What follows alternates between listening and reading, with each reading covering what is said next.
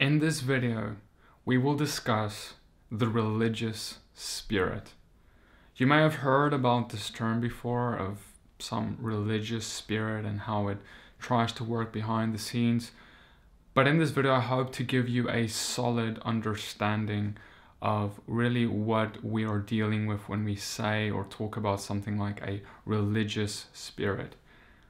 Now, first off, you need to understand, when I say a religious spirit, I am not talking about someone who is possessed by a demon, but I am talking about a demon.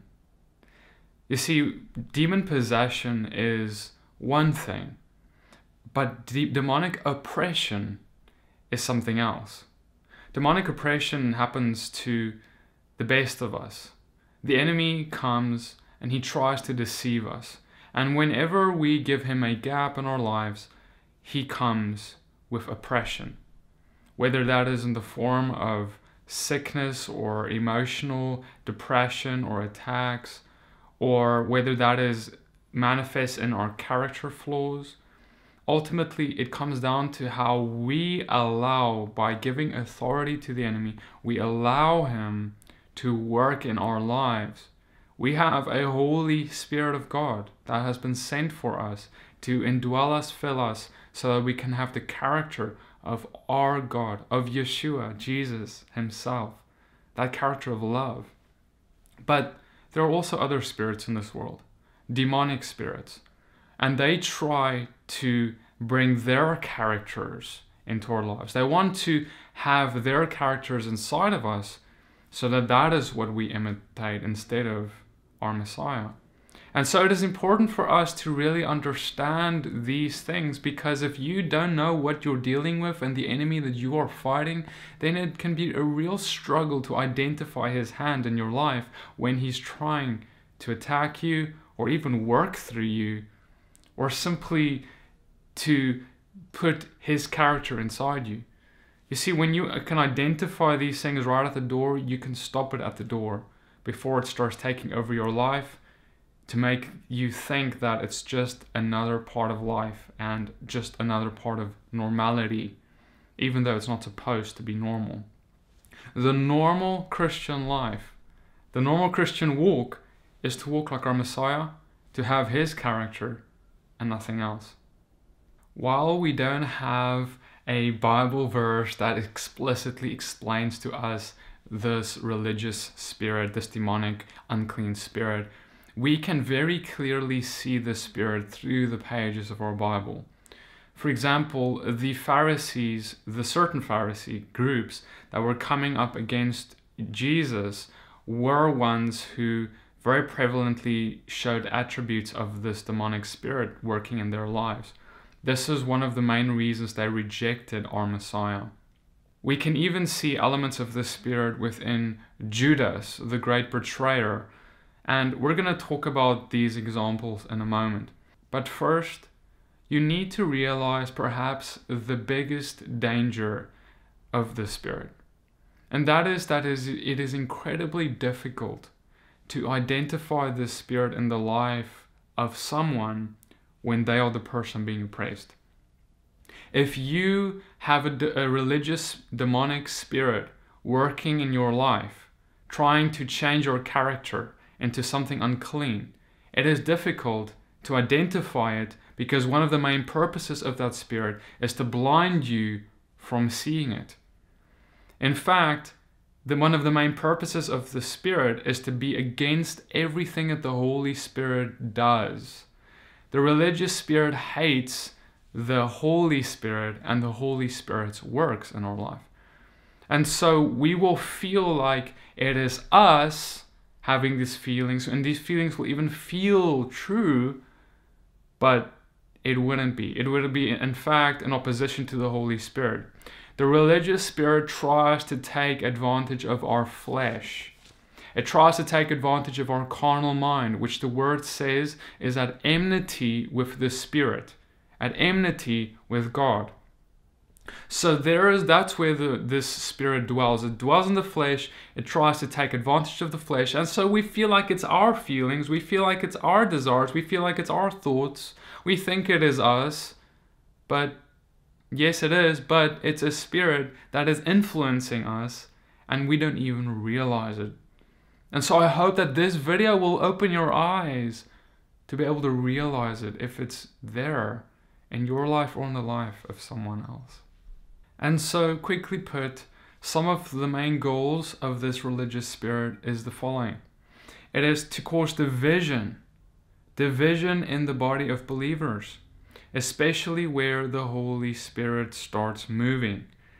It tries to put people up against each other. It also attempts to discredit the truth by mixing it with lies. It'll take truth and then repackage it with lies to cause confusion. It'll stop believers from walking in spiritual gifts, fruits of the Spirit, or anything to do with the Spirit. It hates the Spirit and the works of the Holy Spirit. And so it'll lie and deceive and cause division to stop that from going forth. And it ultimately draws the person into a state of dead religion that has no power. It's like dead works with no saving faith. And this often leads to a total rejection of religion, even into atheism. One of the main things we need to realize is that when I speak about religion or this religious spirit, we need to clarify what that means. The fact is that the scripture is not against the word religion per se. The scripture says that pure religion is looking after the poor, the homeless, the needy, the lost of this world, and caring for those who need deliverance and salvation and freedom. That is pure, undefiled religion before God. And that is not wrong. The word religion itself is not wrong either. There's nothing wrong with it. But religion oftentimes is attributed to religious works or things that we do. And of course, what we do is very important. It's an incredibly important part of our faith and walking out. I mean, you can't walk like your Messiah if you don't do what he did, if you don't do the works he did, of course, right? So works are important. Even religious works are important. But the problem comes when we start taking our religious works and we start thinking of those as an element that makes us more righteous or more holy or better than someone else. If we think that just because we feed the poor, we are now a better person, or just because we helped the lady cross the street, that excuses us from other sins or makes us better than other people, that's where the danger creeps in. The unfortunate reality is that as soon as we do something good as people, we love to receive praise for it or some kind of reward for it. It's just how we're wired. But it is actually in contradiction to how to biblically walk our lives out. When I say that that is how we are wired, that is not originally about how God made us to be, but rather that is an element that came with the fall. The fall of man brought in something that is that idea of our works and what we do can justify us before God. And all the religions of the world work like this. They believe that if they do enough good things, their gods will excuse their bad things, right? And they think that they can do enough good things to be a good person. But again, the Bible, scripture teaches the opposite. It teaches that no matter how much you try and do, no matter how many good works you have or how many old ladies you helped across the street, that will not be something that can justify you as holy or righteous before God. And it shouldn't justify you as holy or righteous even before men. And so what this religious spirit, this evil, unclean spirit tries to do is it tries to pull us into this idea of inspiring pride in us to make us think that we are better, we are good, and it puffs us up, and then we look down on others. Just much like the Pharisees, right? Where Jesus told us the parable about the Pharisees, saying, he was praying and saying, God, I thank you, I'm not like other men. I'm not like this tax collector. I thank you, I tithe the 10%, I fast twice a week, I do all these good things. Thank you, Lord, that I'm not like these men who don't do that. I'm not as bad of a sinner as they are. Right? And that is the religious spirit right there. See, is there anything wrong with tithing? No. Is there anything wrong with doing good things like that? No, of course not. It is good. It is wonderful. That was not the sin of the Pharisee. It's not the work in itself, but it is rather what that work has inspired in the heart of the man who does it. When it inspires pride, when it inspires the man to go and think that he is something better, holy, or that even justifies him before God as someone good. This is why our Messiah had to come and die, as many of you understand. He came so that what he does makes us right before God. Not what we do alone, but what he does. Now that is important to understand, and you need to understand that you can believe that and think that, and then the next day you can start doing all these things, and you can slowly start believing that all these good things you're doing is making you better and more holy and making you all these XYZ things. That's what the enemy tries to do. Even if we can come back and say, yes, Jesus died for me, then after that the enemy still tries to lure us away from the idea that we are saved by faith. And he will try and lure us into this idea that our works is what brings us salvation. Our works is what makes us a better person in God's eyes. I want to remind you that if you have fallen short of even the least of the laws, you have broken the law and you are liable, you are qualified, you deserve, in fact, death. You can't come by it. If you've sinned once in your life, if you've made one little white lie mistake, that is enough to separate you. That is enough to take you away from God, because he is so holy, pure, perfect that any bit of imperfection, any little spot will cause you to be destroyed in his presence. That means you can't get away with anything because you have many sins, and if you think you don't, you are deceived and prideful. Because ultimately what the religious spirit tries to do is it makes us first just slowly wander off away from Christ, away from the cross, away from trusting on what he has done for our holiness, our salvation.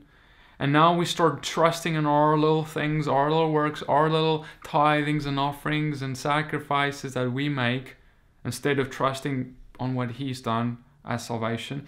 And slowly but surely, we start walking away from the cross. And we have seen this, I'm sure many of you have seen this. People start on this rabbit trail, and then they start going off course, and then they start denying Messiah itself. They say no, he's not the true Messiah, because they believe, they've been led to be deceived to believe that their own works is enough to make them right before God.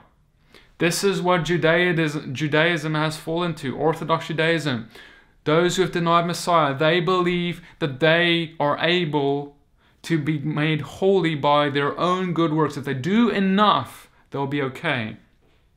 And the Muslims believe the same. You know, Buddhism, every other religion believes the same thing in its essence, that they can do enough. God says you can't, that's why I did it. God says you can't do it. And ultimately then we see that after they start denying Messiah, later then they even sometimes go totally all the way to the right, and they go and they fall into unbelief completely. They totally reject that there is a God. They maybe go into atheism or anything like that, because then they find, when they start figuring out that because they left Messiah, now things start going worse, bad with them, and curses start coming on their life. Now they get hurt, they get angry at God, and they don't understand why, and then they reject God completely, and they go become atheists. But it only started because initially they rejected Messiah, the only one who can take the curses away, the only one that can bring deliverance. And if God has already said, if you reject Messiah, you reject him, you reject the Father. There's no such thing as rejecting the Messiah but keeping the Father. So it's just a matter of time before there is a complete departure then from God in itself. And so, as with all things, there needs to be balance. So let me just add to this that our works do matter very, very much. Our works are not what saves us, but after we get saved through our belief in Messiah, our works is the evidence of that faith. In other words, we need to have a change in our lives. We're gonna start doing different things versus before coming to our Messiah. And in the book of Revelation, we do read about how we will be judged based on our works by the book of works that will be opened. Not for our salvation, but as our Messiah said in Matthew 5, that there will be a greatest and a least in the kingdom of heaven. And it is going to be dependent on our works. And this all brings us to our first element of an unclean religious spirit. And this is perhaps the most obvious. And that is that it masquerades as a very religious, a very good works-orientated kind of character, all while rejecting Christ as the one that makes holy.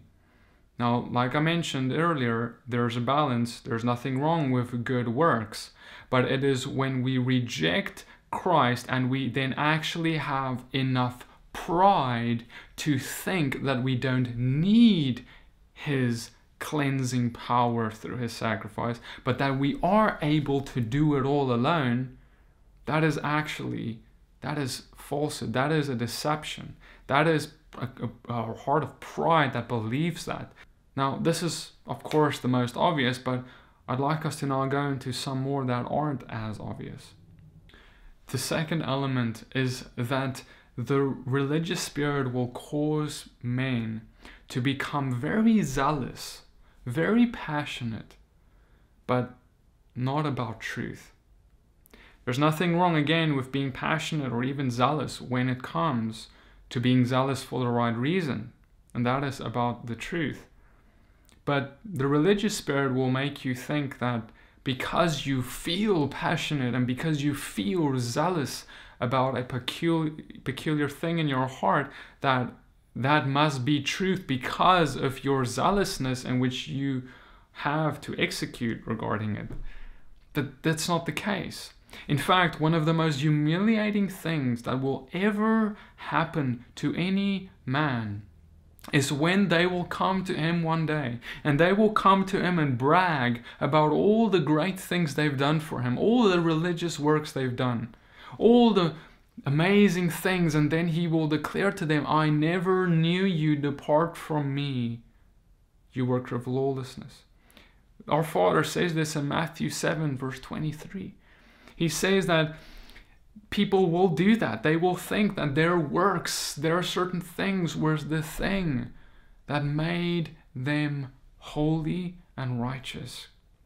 All while they completely, either directly rejected Messiah, Jesus, Yeshua, or indirectly by having a lifestyle full of sin and lawlessness while they're doing these other things on the side. And that brings us to our number 3 element of this unclean religious spirit, and that is that this spirit will do all these sins. It will tell you that it is fine to have this and that sin in your life. It is fine to sleep with your girlfriend. It is fine to do X, Y, and Z, but as long as you do enough good things to outweigh the bad, you'll be all right. And this is what the Pharisees believed. They believe that because they keep the Sabbath, because they do their tithings, they fast twice a week, they do all these good things, that they're all right with God. Those are the things that make them all right. And it cancels out, in fact, their sins.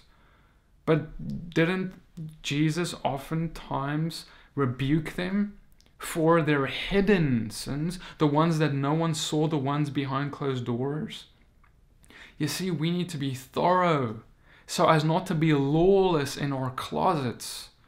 We need to make sure that we're living lives that are holy, that do not reject Him by our works. Because here's the thing, brothers and sisters, is God has so much mercy and grace for us when we fall, when we fail, when we make mistakes, when we sin. He picks us up as we repent, and He runs and He carries us on. Lord, He guides us. He gives us freedom, and He is patient in our sufferings. He understands them. But it is when we go in a heart of rebellion and we start doing sin and we start saying, you know what, this sin I love too much and I can't give it up. And I will not give it up. I'm not even going to try and give it up. I love this thing too much. And you have this thing and it's in the closet so no one can see it as far as you know. So therefore you keep doing it. But the Father sees all things. And in that act, you're actually rejecting Him. You're rejecting the sacrifice. You're trampling Messiah underfoot. And you are saying, I don't respect you. Imagine putting Him on the cross again and again and again for your sins. Basically telling Him, while He's on the cross, saying, oh, you know what? You got on the cross for me. You're taking all my sin, but you know what? I have this one sin. I don't want to let you have it. I am going to keep it for myself. I love the bondage that this sin brings, so I'm rather going to choose that bondage of Egypt instead of the freedom in Jerusalem. You see, the religious spirit will try and tell you that because you have good scriptural knowledge, head knowledge, intellectuality, understanding about what the scripture says, and you may even have it all memorized, and it'll tell you that that is a religious work of knowing it that qualifies you as good before God. So you'll think that it's okay to have the scriptural knowledge while not having the scriptural application in your life. You'll think it's okay to have the knowledge but not actually do what the knowledge tells you to do. And these people who struggle with this religious spirit, they can oftentimes quote the Bible better than anyone else. But they never seem to be able to come to a full applicational walking out of what they are saying. They can quote it all, but they never have the fruit in their lives that show what they quote. And we see this is prophesied throughout Scripture that these people will come, and even more so come in the last days. In other words, that this religious spirit that causes this will become more apparent in the last days. We read this in 2 Timothy 3 verse 1. But understand this, that in the last days there will come times of difficulty. For people will be lovers of self, lovers of money, proud, arrogant, abusive, disobedient to their parents, ungrateful, unholy, heartless, unpeaceable, slanderous, without self-control, brutal, not loving good, treacherous, reckless, swollen with conceit, lovers of pleasure rather than lovers of God, having the appearance of godliness, but denying its power. Avoid such people. They're always learning and never able to arrive at a knowledge of the truth. And as the scriptures say, they have this appearance of godliness, appearance of religiousness, but they deny the very power of what they say they believe in. Because if they actually believed in what they say they believed in, then they would have the power of what they believe manifest in their life. They will see change in their lives, but they don't. And they're always learning, never able to understand, to come to the knowledge of the truth. They're never able to actually have that application. And that they think it's okay. They never have the fruit. They think it's okay. But it's not. It's them being deceived by a religious spirit. The next element of this unclean spirit I want to talk about is that it hates and scoffs at spiritual giftings. Now, this is one that I think is very prevalent, and I think we have struggled to really see that the enemy is the one who is behind much of this. The enemy is the one who is behind the oppression of spiritual giftings and the movings of the Holy Spirit in the church, in the body of Christ. And this religious spirit is one of the biggest spirits behind it all. You see, here's the problem. A person who is oppressed by a religious spirit, they have an incompatibility with the Holy Spirit because of their pride. And because of that, they don't have the power of God in their lives. They don't have spiritual gifts or anything that comes with the Spirit operating in their lives and any real measurable power. And so then when they see someone else operating in spiritual giftings or any power of the Holy Spirit, they will be the first ones to point the finger and say and criticize and gossip and say that that is a demon, that that is wrong, that is not of God, even if it is. Because this other person's power in their life by the Holy Spirit is actually illuminating this person with the religious spirits, their lack of the Holy Spirit. Because it shows their lack. When there's someone walking very brightly in the Holy Spirit, it just exposes those who don't walk in the Holy Spirit. It just shows their lack. And the person that has the religious spirit hates it because they're all about themselves. They're all about being exalted by men. And this is why the Pharisees hated it when Yeshua cast the demons out. They came and said, he does these things by the prince of demons, Beelzebub. Remember?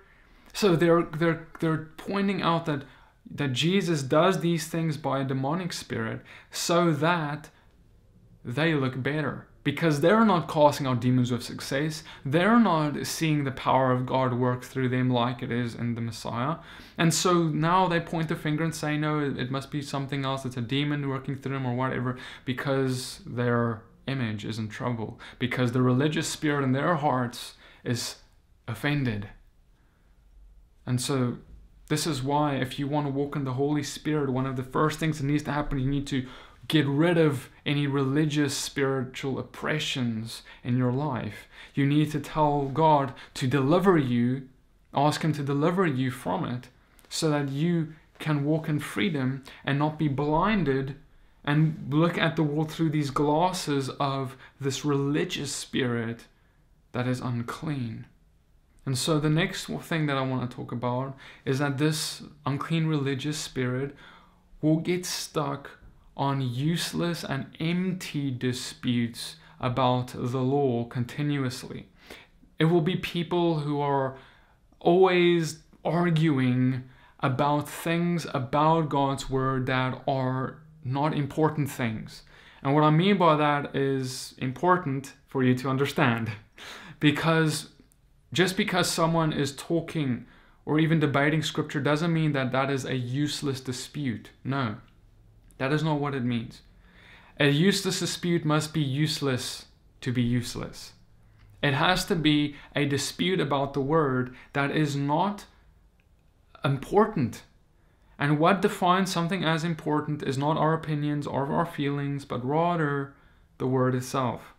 We read in Titus 3 verse 9, "But avoid foolish controversies, genealogies, dissensions, and quarrels about the law, for they are unprofitable and worthless. As for a person who stirs up division, after warning him once and then twice, have nothing more to do with him. Knowing that such a person is warped and sinful, he is self-condemned." The person being described in Titus 3 is someone who is being oppressed by a religious spirit. It is someone who is causing division. It is someone who is arguing about useless things, dissensions, things that are not important about the law. Look, there's nothing wrong with discussing the law like I mentioned. It is important to discuss it. It is part of what we do in our fellowship is we discuss the word. We learn from each other. But it is when we take things from outside the word or things about the word, but things that aren't in the word, and we start causing disunity, we start causing division Let's just look at the examples of what Judaism has done oftentimes, is we see how they've built these rail guards around the law of God. So they'll say that to keep the Sabbath, you can't turn the light switch on, right? And that is not in the Bible. That is an addition by man. And then they'll argue about how to keep the Sabbath regarding whether we should turn the light switch on or off. And they will cause disputes, they will cause divisions, they will break up fellowships because of that matter. But they fail to actually see the spirit then of the commandment, which is to give life. Right? So this is the example of things that are useless disputes about the law. And those are things we need to be careful of, because then it wastes our time. We'd spend all our time on useless things that aren't important as the word. And then we never get to the actually important things. And that's what the religious spirit tries to do. It tries to get us hung up on religious acts and things that aren't important, the things that aren't in the word, or things that are useless disputes. And so then, furthermore, the next element that we'll be talking about is that the religious spirit has no real discernment. People who have a religious spirit, they struggle to really truly discern rightly. And they will often be the ones to point the finger at, for example, preachers who have brought millions of people to God, for example, and who have effective ministries that proclaim the salvation of Yeshua, of Jesus. And then these people will go and point the finger at these pastors, these preachers, evangelists, and they will say, because of this one little thing that they disagree on, which is not a deal breaker, even if it was an issue, then because of that one thing, they'll say this person's a false prophet. And everything that they do is demonic and wrong, and we need to stay away, and they're going to deceive everyone. You see, the religious spirit can't take it when someone disagrees with them, because they're right in everything, aren't they? They're faultless. They're able to carry their own salvation. They're able to be all these things. So therefore, anyone else who disagrees must automatically be wrong. You see, because it takes true humility to be able to take correction, or to even admit that you're wrong about something, or to accept that there is a possibility that you are wrong about something, and then therefore exercise caution when making judgments. Because unless you're 150% sure you're right, you better be careful about how you judge, especially when it comes to judging others, which I do not even recommend. Neither does our Messiah. But regardless, the people who suffer from this religious spirit will make judgments on salvation left and right. Something they were never called to do, something it's not their job to do. And they will very often, on top of that, judge people as guilty by their association with certain other people they don't like. For example, you'll have someone that is a good preacher, but then they once go and they talked with someone who we don't think is a good man, and now we automatically paint this preacher as a bad man, and we say because they associated, this preacher is just as bad.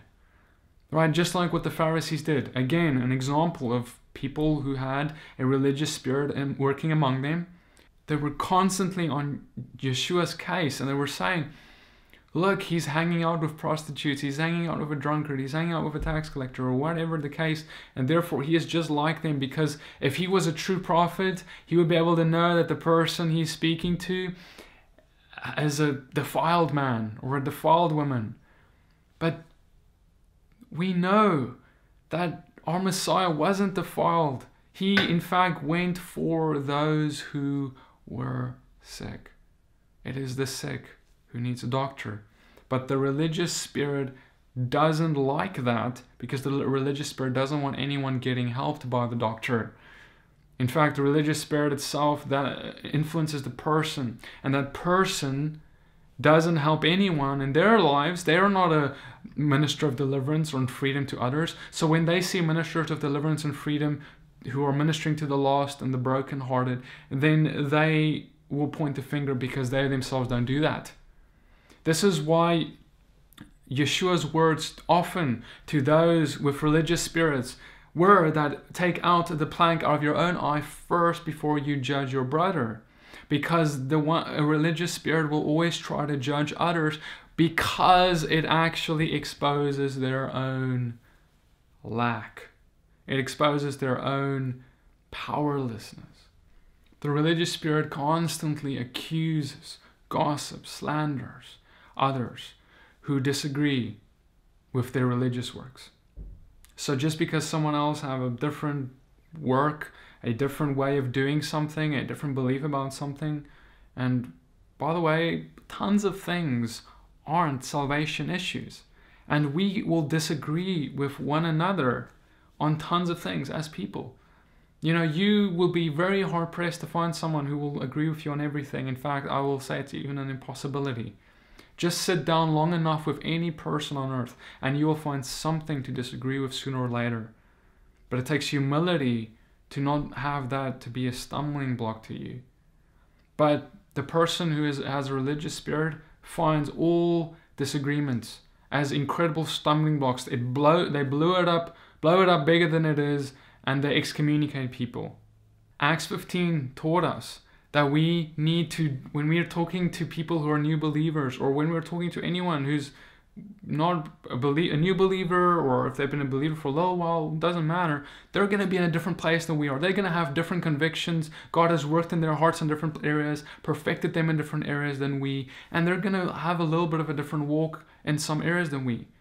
And so because this religious spirit causes people to really struggle with others and so often to judge others, you'll find that the religious spirit is completely incompatible with fellowship, and that people who have a religious spirit will hop from one fellowship to the next and they will never find satisfaction. They will always find tons of issues and they will have tons of reasons on why they disagree on puny little things, and they will just leave and slander, and it will be horrible every time, and they will never find a place to rest their feet. If you find issues with everything, you will never be able to foster good relationships of fellowship. You see, brothers and sisters, here's the thing, is that a fellowship, a community where you go to learn and grow in the Word and in relationship with God, is built on two big elements. And number one, that is to give, and the other one is to receive. Okay, so when you go to a fellowship, you're going to go, number one, to give, to serve, right? Like, that's what our Messiah called us. Jesus called us to serve. Okay, so we go to give, to serve. But sometimes people with a religious spirit, the way that they want to give is they want to give correction everywhere in ways that are not with love. They want to argue. That's how they want to give.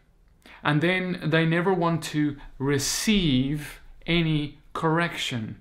They don't want to receive any teaching unless it 100% agrees with their idea before they even come in. And so, brothers and sisters, as you can see, there's many ways that a religious spirit can rear its head, if you will. And, you know, one of the most scriptural examples that we can even talk about, which I just want to touch on for a second here, is simply the great betrayer, Judas. We read this very clear example in John chapter 12, verse 3. Mary therefore took a pound of expensive ointment made from pure nard and anointed the feet of Jesus and wiped his feet with her hair. The house was filled with the fragrance of the perfume. But Judas Iscariot, one of his disciples, he who was about to betray him, said, "Why was this ointment not sold for 300 denarii and given to the poor?" Now, I mean, let's just be honest for a second here. On face value, if we look at what Judas was saying here, forget about that it was Judas who says it for a second. And we can think of it even as a very religious statement, even maybe a noble statement. Yeah, we can use that money for something better. We could rather buy things for the poor or whatever. It sounds good, right? Instead of wasting it on perfume, you know, it sounds noble, but it was wrong. He was speaking from a religious, demonic, evil spirit when he was saying this. Why? How do we know this? Because Judas's true heart behind what he was saying was self-seeking and prideful. He didn't care about the poor. He didn't care about where the money really went except for his own pocket. And that's what the religious spirit wants to do. It always just wants to exalt itself, improve its own circumstances. It never wants to become humble to give to others. When we read on, we read this. It says that Judas said this not because he cared about the poor, but because he was a thief, and having charge of the money bag, he used to help himself to what was put into it. Jesus said, "Leave her alone, so that she may keep it for the day of my burial. For the poor you always will have with you, but you do not always have me." And so, brothers and sisters, I am highlighting all these things to you for a reason. And that is not so that you can go and point the finger at others. It is so that you can consider pointing the finger at yourself. And truly, truly, I'm saying this to you. Please accept this humbly from me. Is that we need to audit our lives with these ideas and see whether there's any of that in our hearts. Any of these elements in our hearts. Because the enemy may just be really trying to snuggle his way into your life in some way, if there's any of these elements taking root in any way or form. And the good news is that the only thing that you need to get rid of it, it's pretty simple, but it's not easy. It requires the most valuable thing possibly that we can have, and that is humility. Something that is incredibly difficult sometimes, especially for those who suffer with this condition. But if we go to our Father and we say, "Lord, I have been selfish, I have been self-seeking, I have been religious about things I shouldn't be religious about." Like the Father said, true religion is this, is to give of yourself, to sacrifice, to make a sacrifice of time, of money, of yourself, whatever way, your life. That is what true religion, undefiled religion is. But defiled religion, the one we've been talking about in this video, is one that looks all beautiful on the outside, but is wretched, pitiful, poor, blind, and naked on the inside. One that is simply a character of self-seeking and pride. Go to your Father, get on your knees, ask Him to forgive you where you have been prideful, and to take any religious spirit from your heart, so you may be delivered, so you can then take upon yourself the character of the Holy Spirit. Okay, Father, Lord, we just thank you, Lord, right now. We just come to you, Lord, and God, I thank you at the sound of my voice, Father, every person, Lord, who has a heart of repentance now, God, I thank you. Lord, you are the one who draws people with your kindness, Lord, and you rejoice and take pleasure in our repentance where we need to repent. And Lord, so Lord, I just thank you, Lord, we command every religious spirit, we command it to go in the name of Yeshua. We command it to leave in the name of Jesus. Lord, I thank you for freedom. I thank you, Lord, for washing us clean of those defilements, of that pride. Lord, I thank you for creating a heart of humility in us that is free, Lord, from the enemy's character attributes, but full of yours, full of your Holy Spirit's gentleness, love, kindness, peace, self-sacrifice. Lord, create a humble heart in us and take out our heart of stone. In the name of Yeshua, amen.